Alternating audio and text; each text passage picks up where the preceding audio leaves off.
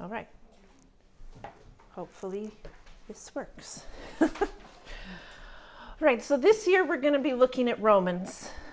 Before we jump into Romans, though, because we've got a whole year for Romans, I'm just going to sort of talk a little bit. We will get to Romans today, but I just want to sort of share my heart with you about teaching and why it is that we're actually studying the book of Romans. So last year we looked at Ruth and at Daniel. Ruth is the story of the life of Ruth. It's a biography of sorts. And Daniel is partially a book of prophecy, but a good of the amount of the book is also kind of his biography, his life. These are narrative books. Narrative is important. It is found in both the Old and the New Testaments of the Bible. Historical narrative makes up over 40% of the Bible. So it allows us to look at history, to look at facts, to look at these events, and to see God's hand at work and his faithfulness to his people. This year, we're completely changing it up. We're going to be looking at Romans. Romans is an epistle, a letter, fancy word for letter. Half of the New Testament is made up of these types of letters. There are 21 of them. The content of the epistles includes clarifications of previous teachings, rebukes and corrections of false teachings, but also some of them are just a deeper dive into the teachings of Jesus. And so Romans is going to lead us to really think about some of the things we believe in and make us figure out why it is that we do believe them. This is a great next step for us as women who want to become women of the Word. It's going to make you think, and my hope is that you are stretched in new ways as we dig deep. Like I said, we're not quite starting in Romans. So, Diane, was it you that I gave Luke 2:36 through 38?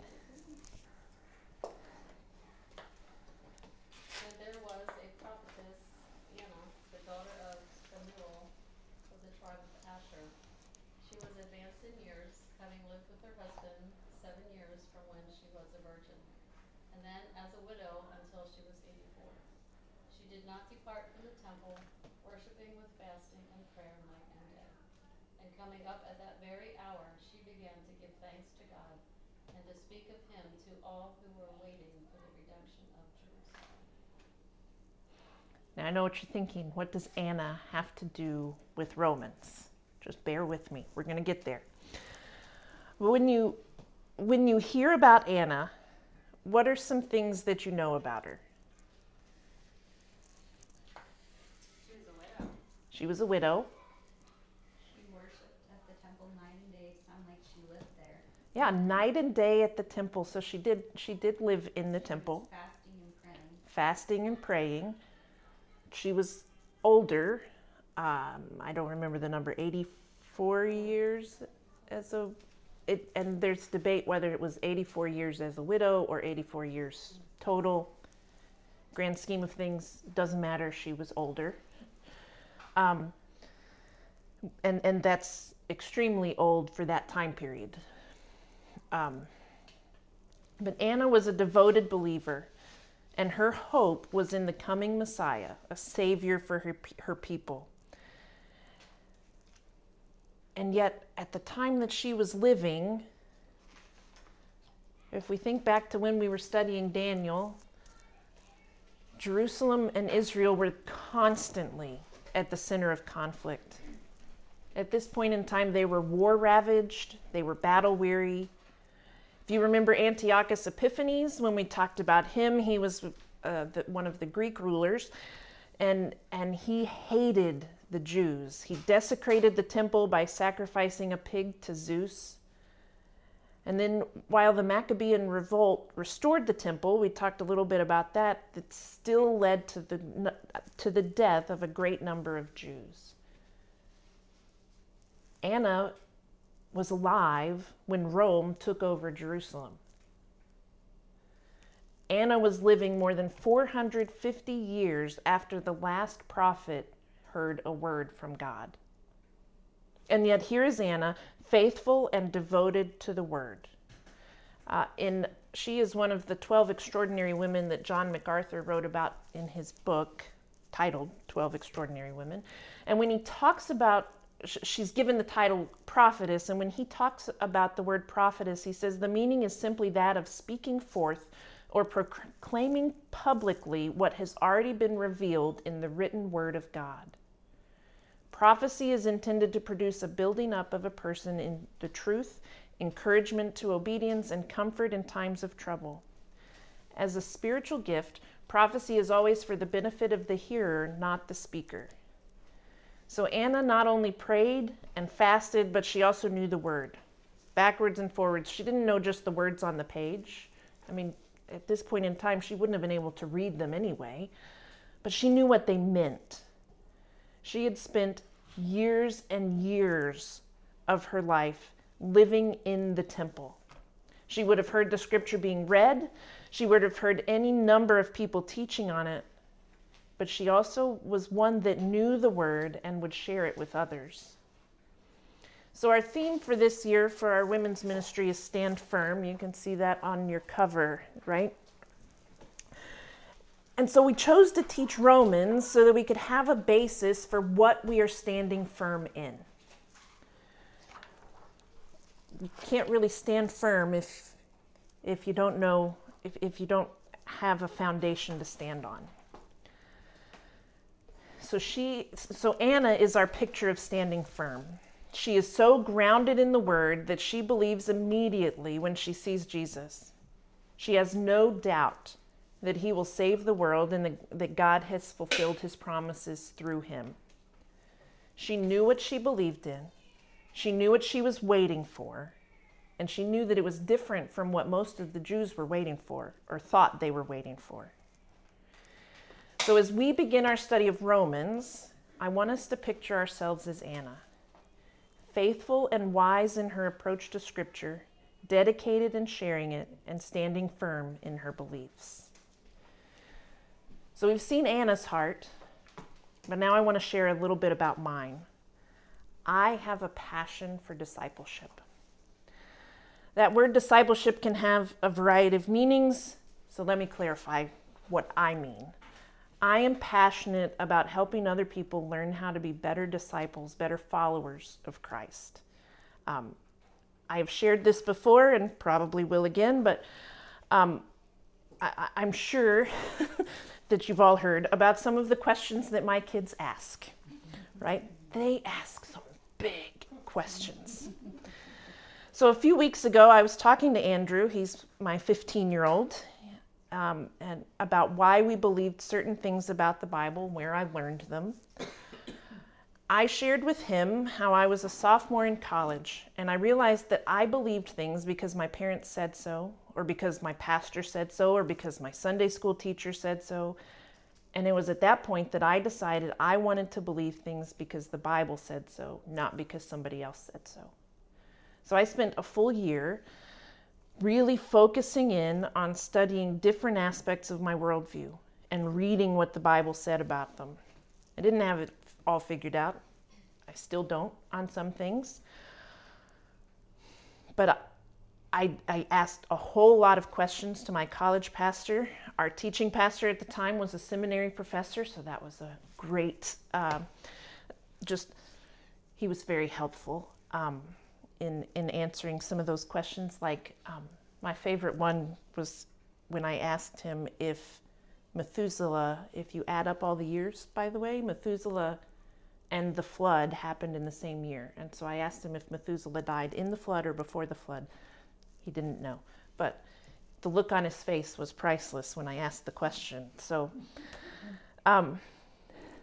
what I learned, though, through the whole thing was that I could read the Bible and I could understand the Bible without having to wait for somebody to preach a sermon on the topic. And so we still need sermons from pastors. We still need Bible teachers. Don't get me wrong, but you don't have to wait. until that's covered to be able to figure out what you believe about it. And so I realized my sophomore year of college for the first time that the Bible was understandable by someone like me. Seminary and Bible college are great. They teach you more of how to interpret the Bible, how to teach it to other people.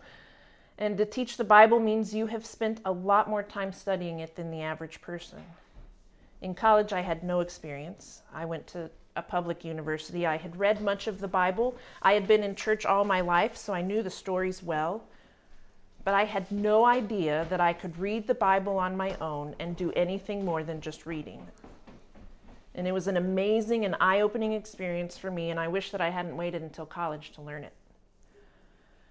So now my heart, my passion is to show other people that they can do that without having to wait.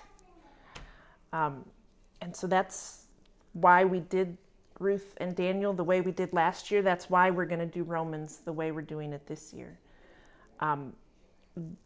I have found, and I don't use the full-on inductive Bible study method, but I have found certain techniques from that method are really good about helping me to be able to look at what the Bible says and figure it out for myself. So if you remember, there are 3 aspects of the inductive Bible study method. Observation, that is, what does this passage say? I think, is that one of the things that I sent you to put in here somewhere? Let me see. Nope. Page 49, look at that. 49, there at the top. So observation, what does this passage say? Interpretation, what does this passage mean? And application, how does this passage apply to me? Or basically, what difference is this going to make in my life? Right? So this is just a guide. It's not a rigid rigid set of steps for you to follow. You need to find what works for you. But by looking at it in light of these things, what's the focus of the passage? What did the author mean by the passage? And what am I supposed to do with the passage? That's going to help you to process the Word of God. Now, I'm a visual person, so if you look on, so I guess it's page 50 if it's the back side of that page, right? Page 50, I've shown you an example of this is what my Bible would look like. If you look, I literally do that when I'm studying my Bible, right? And by the way, these are in a 3-ring binder so that you can move them around to wherever you need them. I have already shifted my copy around in my binder, and so it's not the same as yours, which is why I grabbed a fresh one. So feel free to move them where they are going to work for you. But, and I don't even have, I have that sample keyword sheet. I don't even have it in my binder. It's on the cover so that I can find it easily.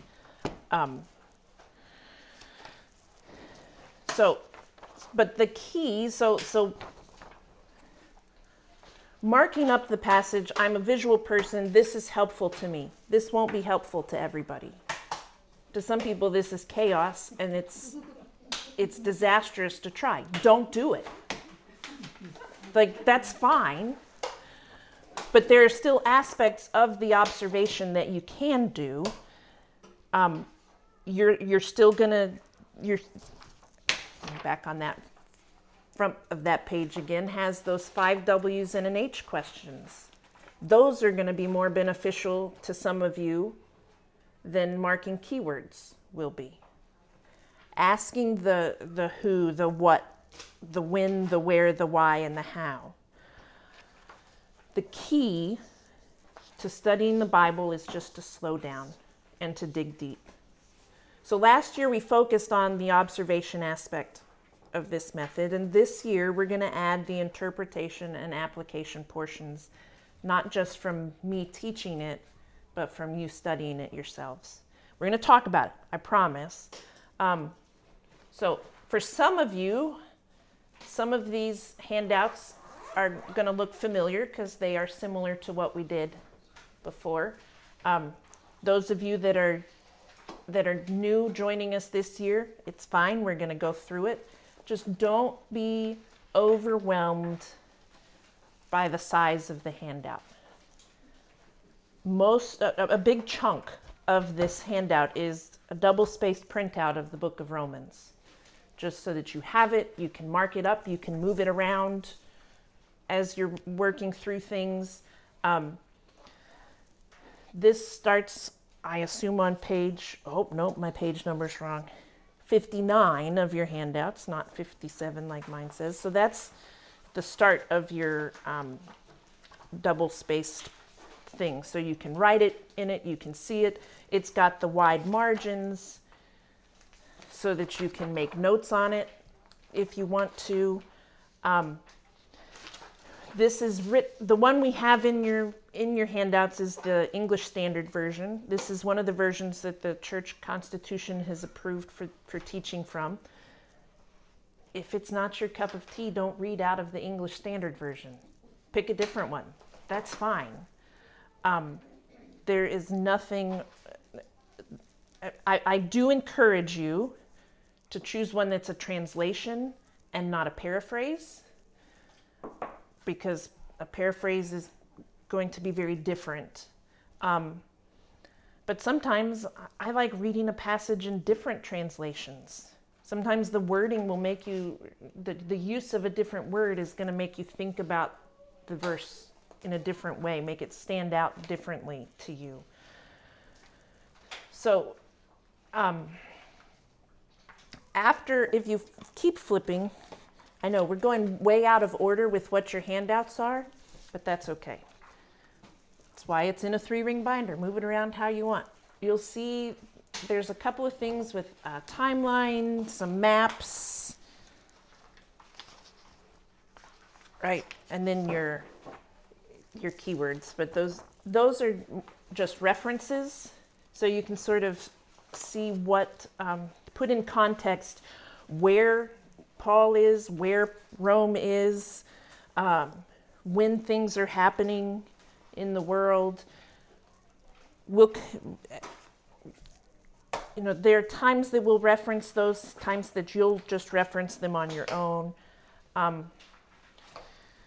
But yeah.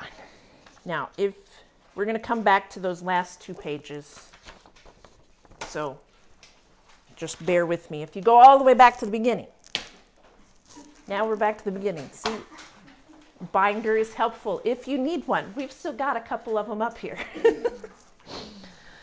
You'll see our schedule, and we've sort of already had to change the schedule, right? Because last week didn't happen, but that's okay. This is as final as we can make it. And so, yes, and those breakdowns are already broken down on your observation and homework sheets, which are the next ones. These are your basically, I'm not asking you a bunch of questions like I did last year. We're asking just some more general questions. It's similar to the way your homework was last year, but we're taking it to the next step. So you're going to be looking at your passage. If it's that those 5 W's and an H are the way for you to really slow down and dig deep. If it's keywords, do that. Lists are important. Questions that are asked are important. Anything that you observe from the text, that's what you're writing on this front side. And I put whatever page that was it 59, where we had the questions for no, I don't even know. I have no idea. Let me find it again. 49, because it's no longer in here. Page 49, where you had those, I listed out some questions for those five W's and an H, right? You will not have an answer for all of these questions. We're doing an epistle, not history, right? When is not going to be something that's super important in an epistle. Occasionally it will be, but the whole point is to look for the context. That's the big idea. I would love, even if you're not marking the keywords, if you see words that are repeated. In that first passage, you're going to see the word faith over and over again. You're going to see the word called over and over again. Just jot those down as words. But when you flip, and on wherever that page went, the back side of it, right here. That back side was a sample of what I marked. If you want to just see how it works and you want to try that, I encourage you to try it, but you don't have to be like married to it or anything. Find what works for you. But then if you flip your page over, this is where it's different. So this is the part where you're going to read that passage. You're going to find a verse that sticks in your mind. Might be because of the concept, might be because of the wording. Find a verse that just has stuck out to you. If it's 2 verses, that's fine. If it's half a verse, that's fine. There's not it's not a set. It has to be this way, right? But I want you to find that verse and not just write the number, but I want you to write out what the verse actually says. Then, once you have that verse, you're going to fill in that column titled explanation, where I say, what does the author mean? What is the context of this passage? We're going to go over a sample. I promise it's much easier than you're thinking. You're like overwhelmed right now. I can see it on your faces. But I promise, this is the part where if you want to use a study Bible, go for it. That's fine. That can help you with that context. That can help you with looking at what the author means. The ESV Study Bible is a really good one. The Christian Standard Bible has a study Bible that's very good. There are lots of good ones out there. But it's not necessary. A lot of things you can find on your own, and we're going to look at that when we do our sample in a few minutes. Maybe it was the word that stood out to you. Make use of Blue Letter Bible. Find what that word means. Find where else it's used in Scripture. Do that for your explanation part. If you want to go even further, you can dig into a good commentary. Warren Wiersbe is one that I always recommend. His B series, so the one for Romans is Be Right. Very down to earth, very practical. A little more academic is the Christ-Centered Exposition Commentary. And then I recently discovered one by Timothy Keller. The book of Romans is done by Timothy Keller, and I actually did double check with Matt yesterday. It's called Romans, I think the first one's Romans 1-7 for you, and the other one's Romans 8-16 for you, wherever it's divided up. Those ones are very good, very down to earth. I have not read David Jeremiah's commentary on Romans in particular, but his others are very good. So that would be another option if you want to dig deeper, but these aren't necessary. Not required for you to find some sort of commentary to dig that deep. The whole point is we can figure it out with this, right?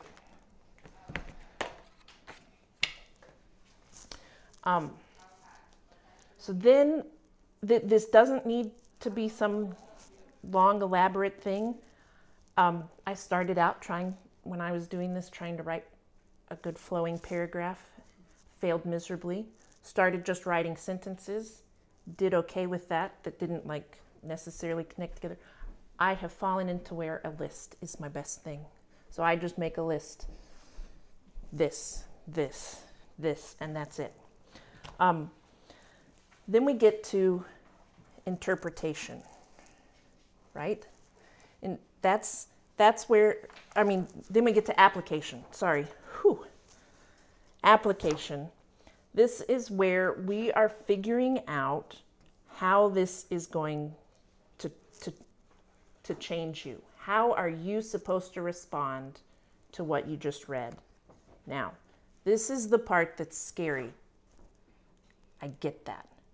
But I have a handy dandy list of questions for you to ask yourself on page 47.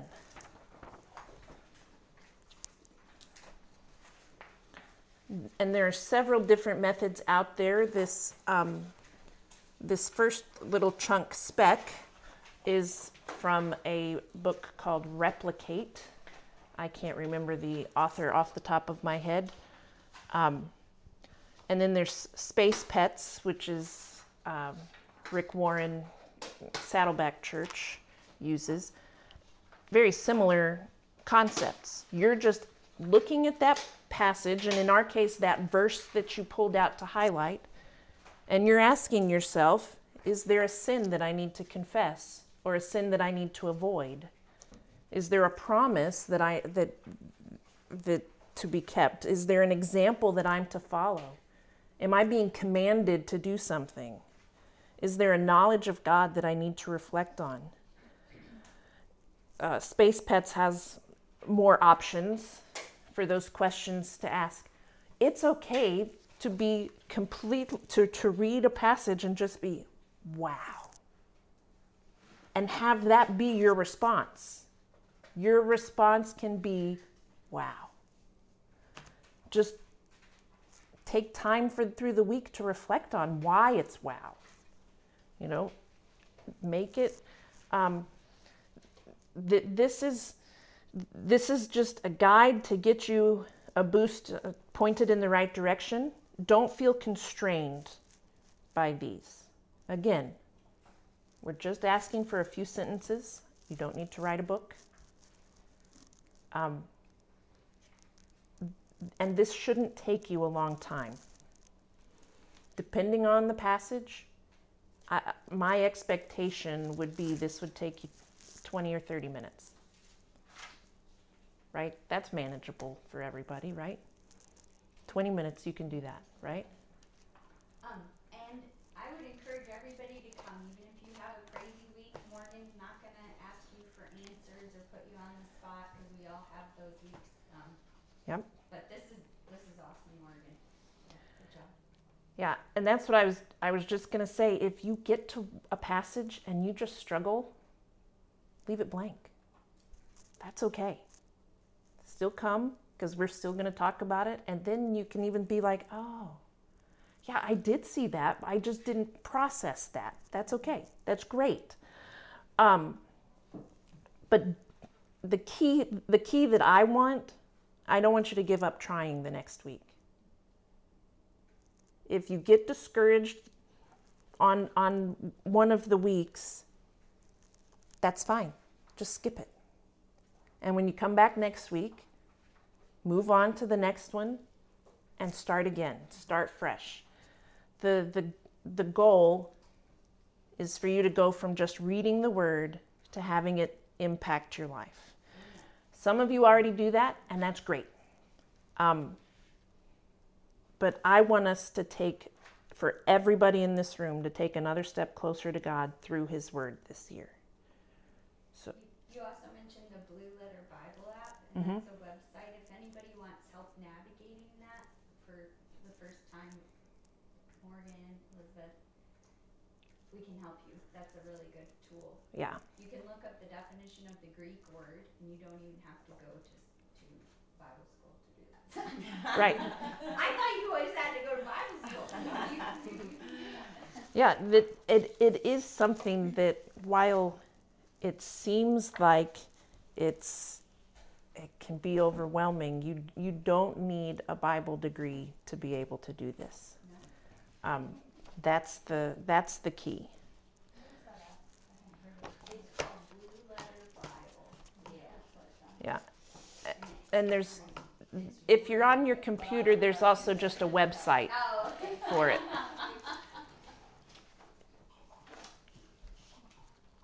So a few other things in your handouts. Again, my page numbers are different. So 51 through 56 are some just overarching questions. These are kind of some of those bigger themes for the whole, well, some of them are the whole thing. Some of them I tell you, chapters 1, 2, 15, 16. So some are just, but it's encompasses more than just one section that we're looking at that particular week. So again, use these if you want to. Don't feel obligated to fill in everything on here. But that's what these are, just to sort of help some with context and things like that. And then, like we said, you get into your printout of the book, those maps and the timeline, and then we get to the sample keywords, which this is, again, find what works for you. This was just one sample. I don't even necessarily use these specifically either. I modify it to use what I do, and I just mark down what I specifically choose if it's different from that, so that I can actually do it. And then we get to our at a glance chart. This will be familiar to you. We did this for both Ruth and Daniel. This is just sort of thinking through that overview, so that when we get done, you're going to be able to pull this page and be like, oh yeah, I can tell you what Romans 7 talked about. It's right there. She's on page 125. Yeah, this is that very last page at the end of your handouts. So before we dig in, still, the beginning of Warren Wiersbe's introduction to the book of his book Be Right, his commentary, it says, on May 24th, 1738, a discouraged missionary went very unwillingly to a religious meeting in London. There a miracle took place. About 9:15, he wrote in his journal, I felt my heart strangely warmed. I felt I did trust in Christ alone for salvation, and an assurance was given me that he had taken away my sins, even mine, and saved me from the law of sin and death.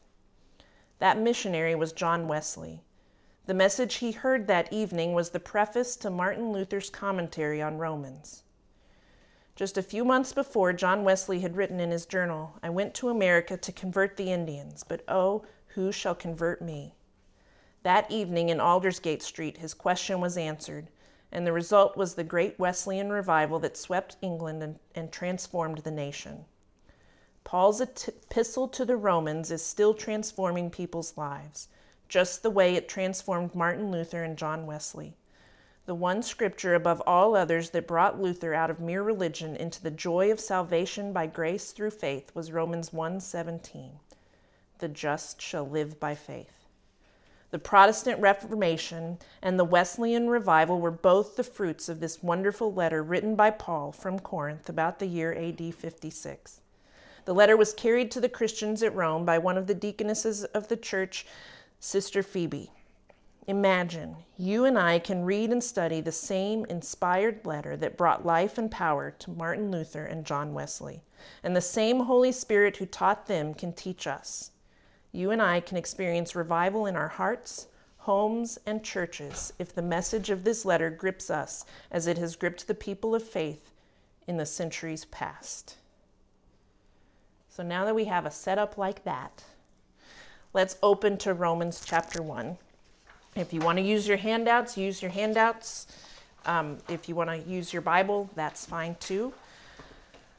So like I said, Romans is an epistle, or a letter. It starts the same manner as most letters of the time. And Heidi, did you have verses 1 through 7? Yes.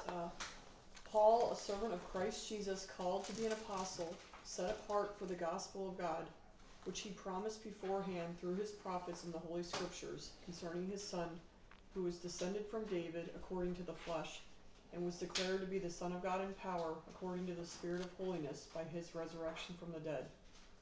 Jesus Christ, our Lord, through whom we have received grace and apostleship to bring the obedience of faith for the sake of his name among all the nations, including you who are called to belong to Jesus Christ.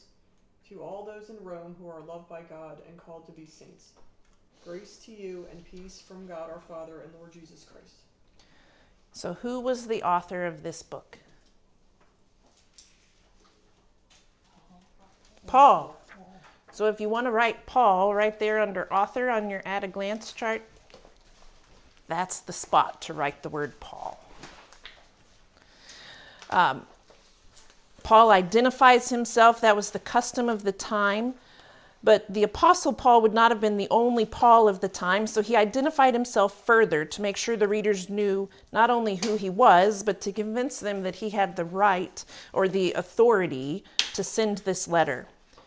So what are some things that Paul says about himself? He's an apostle. An apostle. He's set apart. Set apart. Somebody over here was saying something. Servant. And he says, let me find it.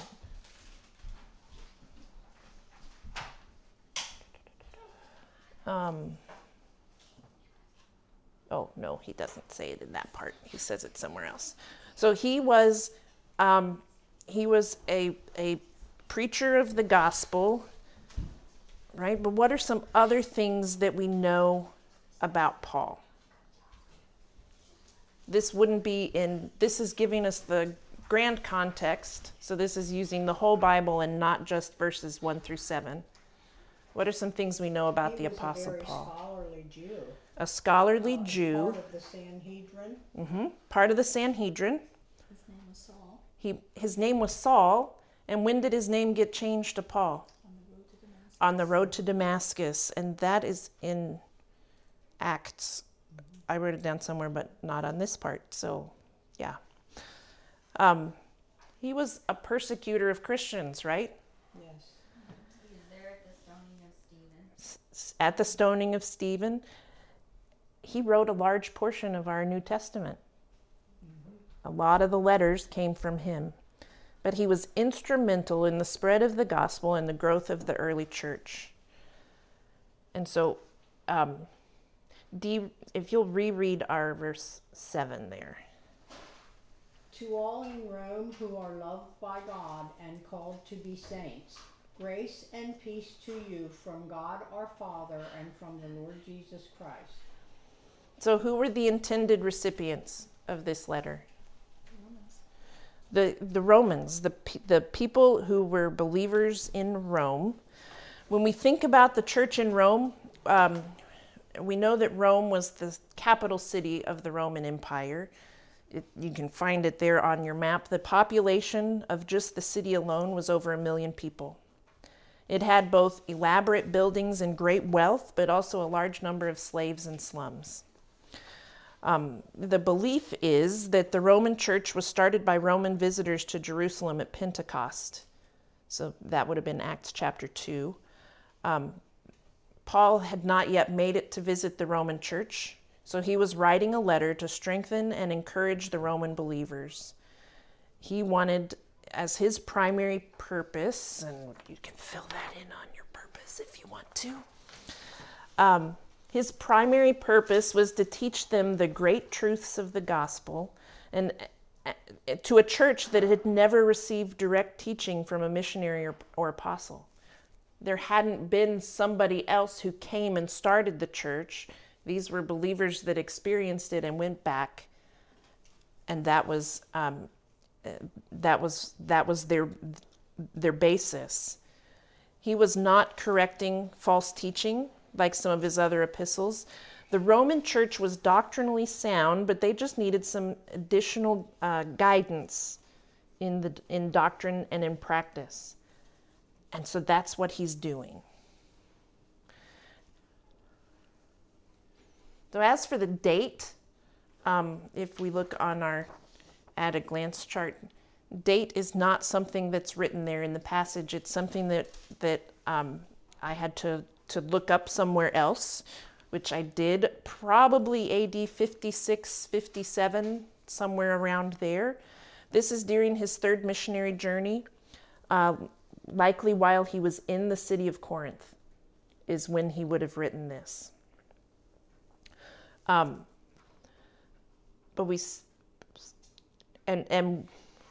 we will see some of those things impacting his writing as we carry on through.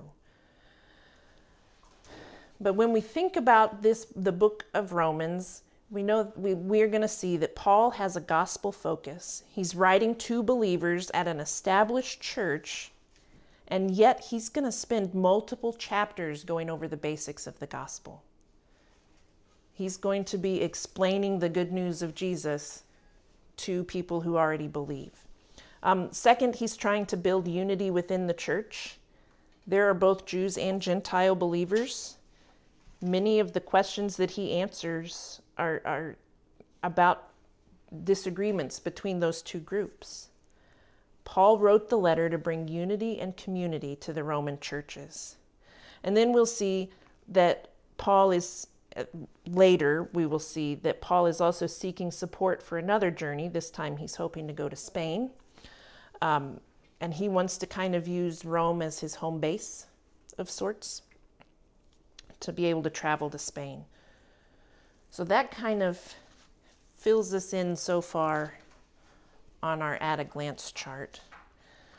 But now I want to sort of go through the rest of that passage, and I want to do a quick example of what I did for this first passage so that you can work on the next passage together. So I need to keep one of these.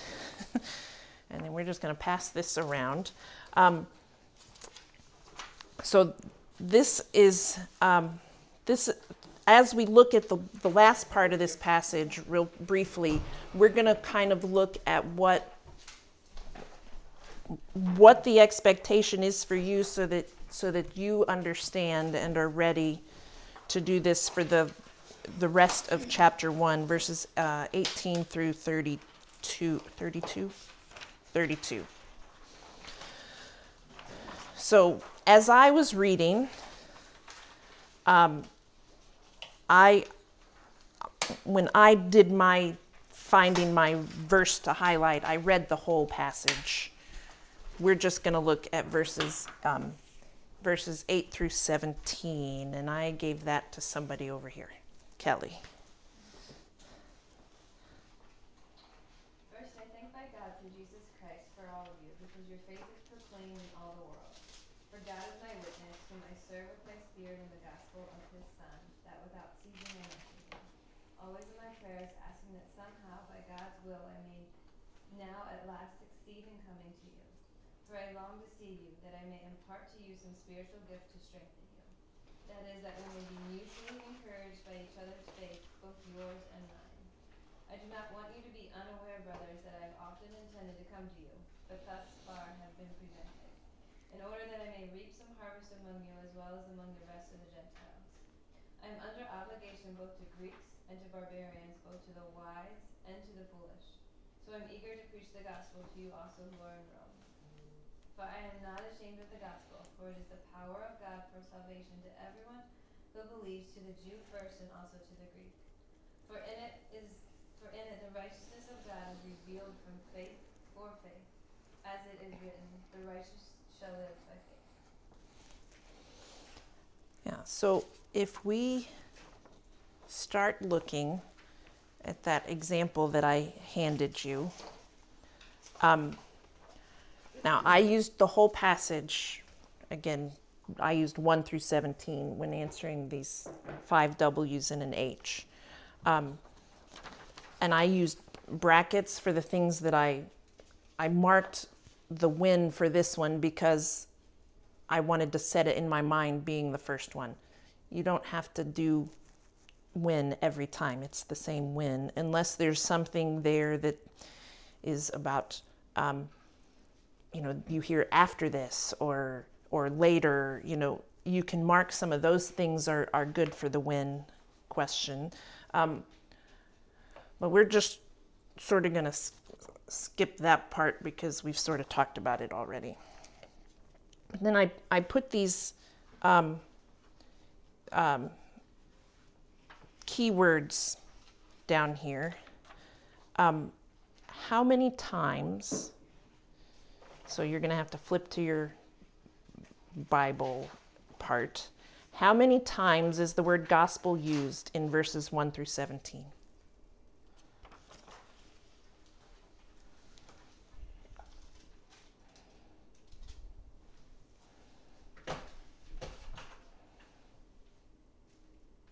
Just once, right?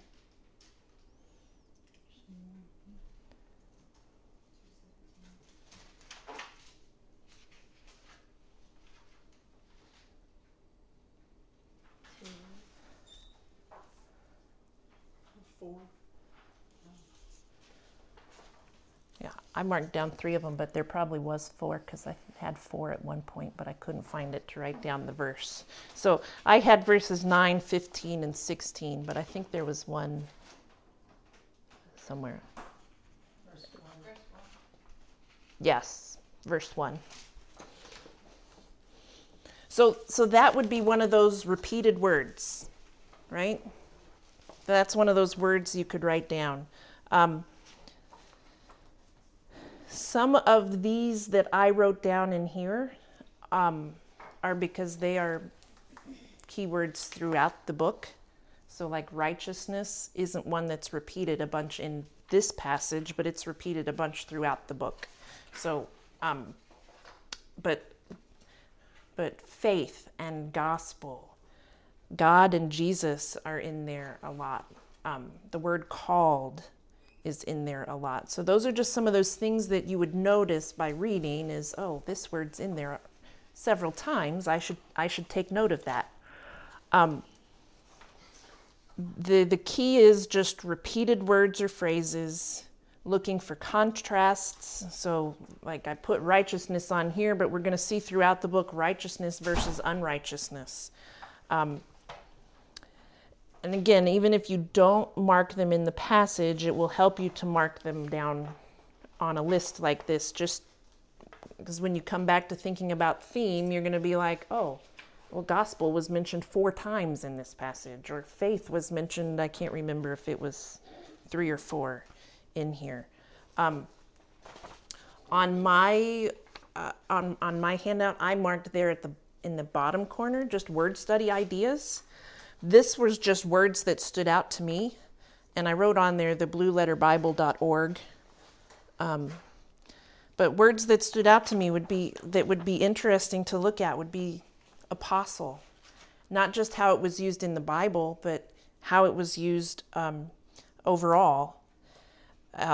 It's an interesting one. For example, what we think of today is a very churchy word, but when this was written, the word apostle is one sent by authority with commission.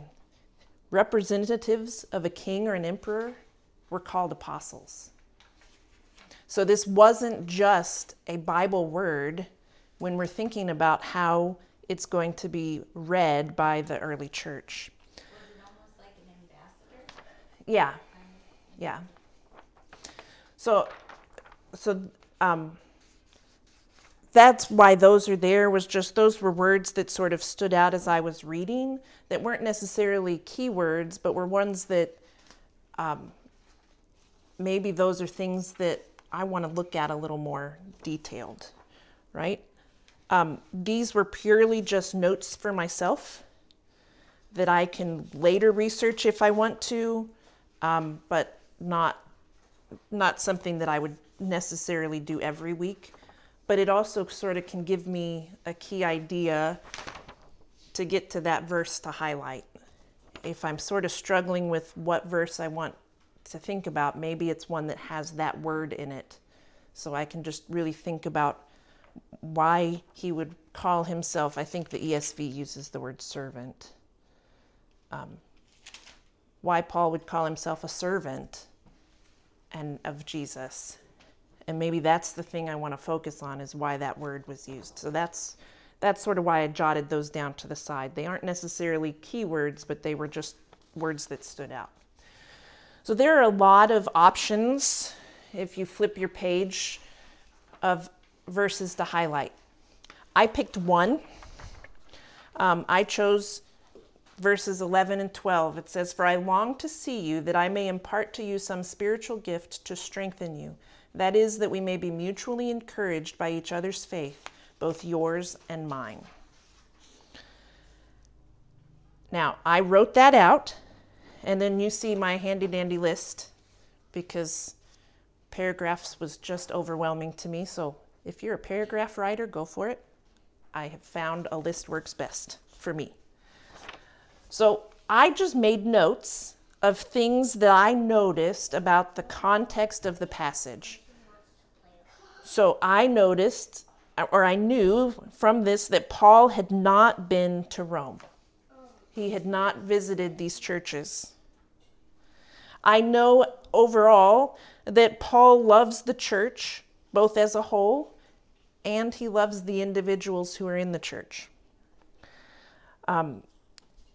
I know by reading this that Paul knows that he has something to offer the church. He knew he could help the church.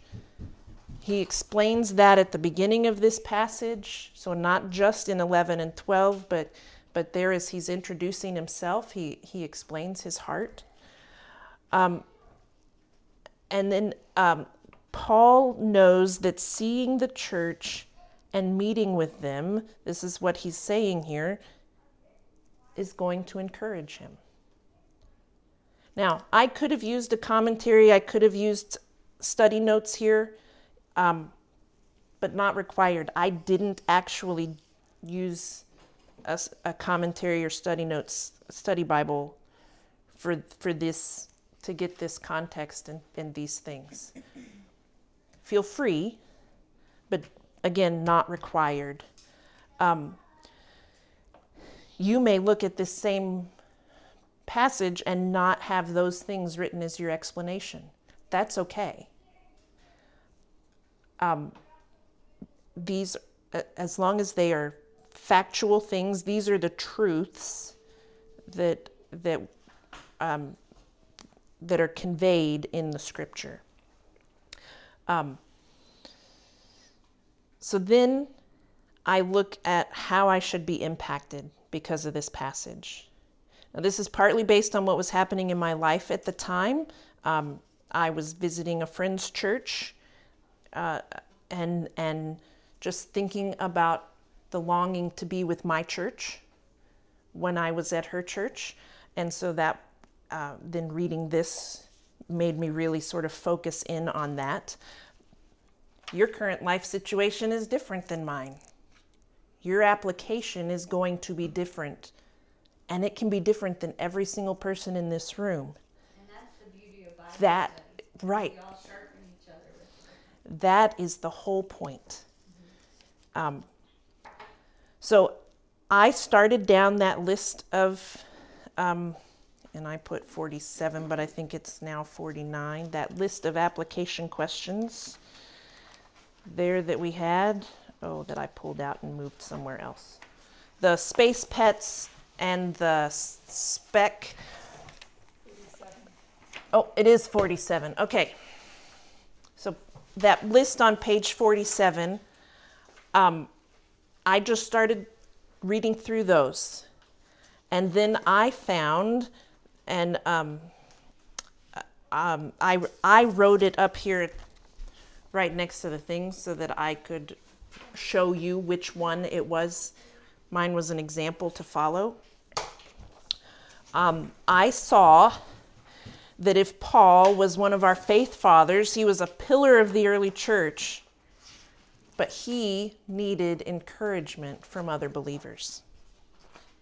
And if he needed encouragement from other believers, I need encouragement from other believers. I need the church. I need worship services. I need the people. Even as an introvert, I missed greeting people that I knew because I was surrounded by, I knew one person besides my friend, and it was my friend's mother.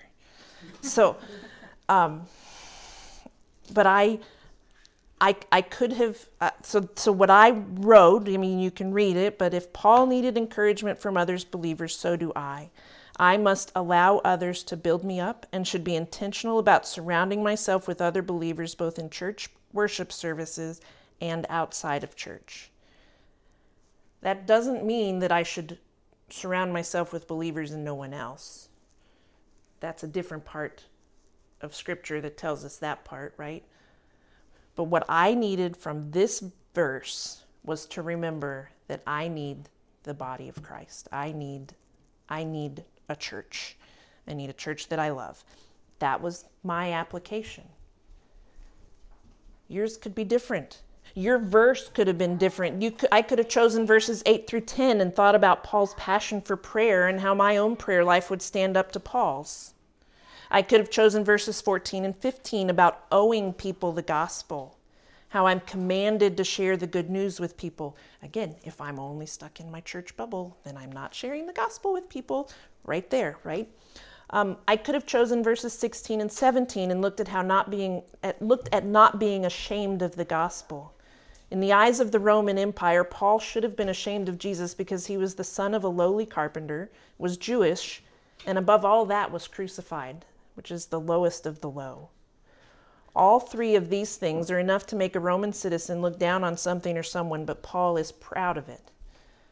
And so I could have used that application to ask myself, what is my attitude about the gospel?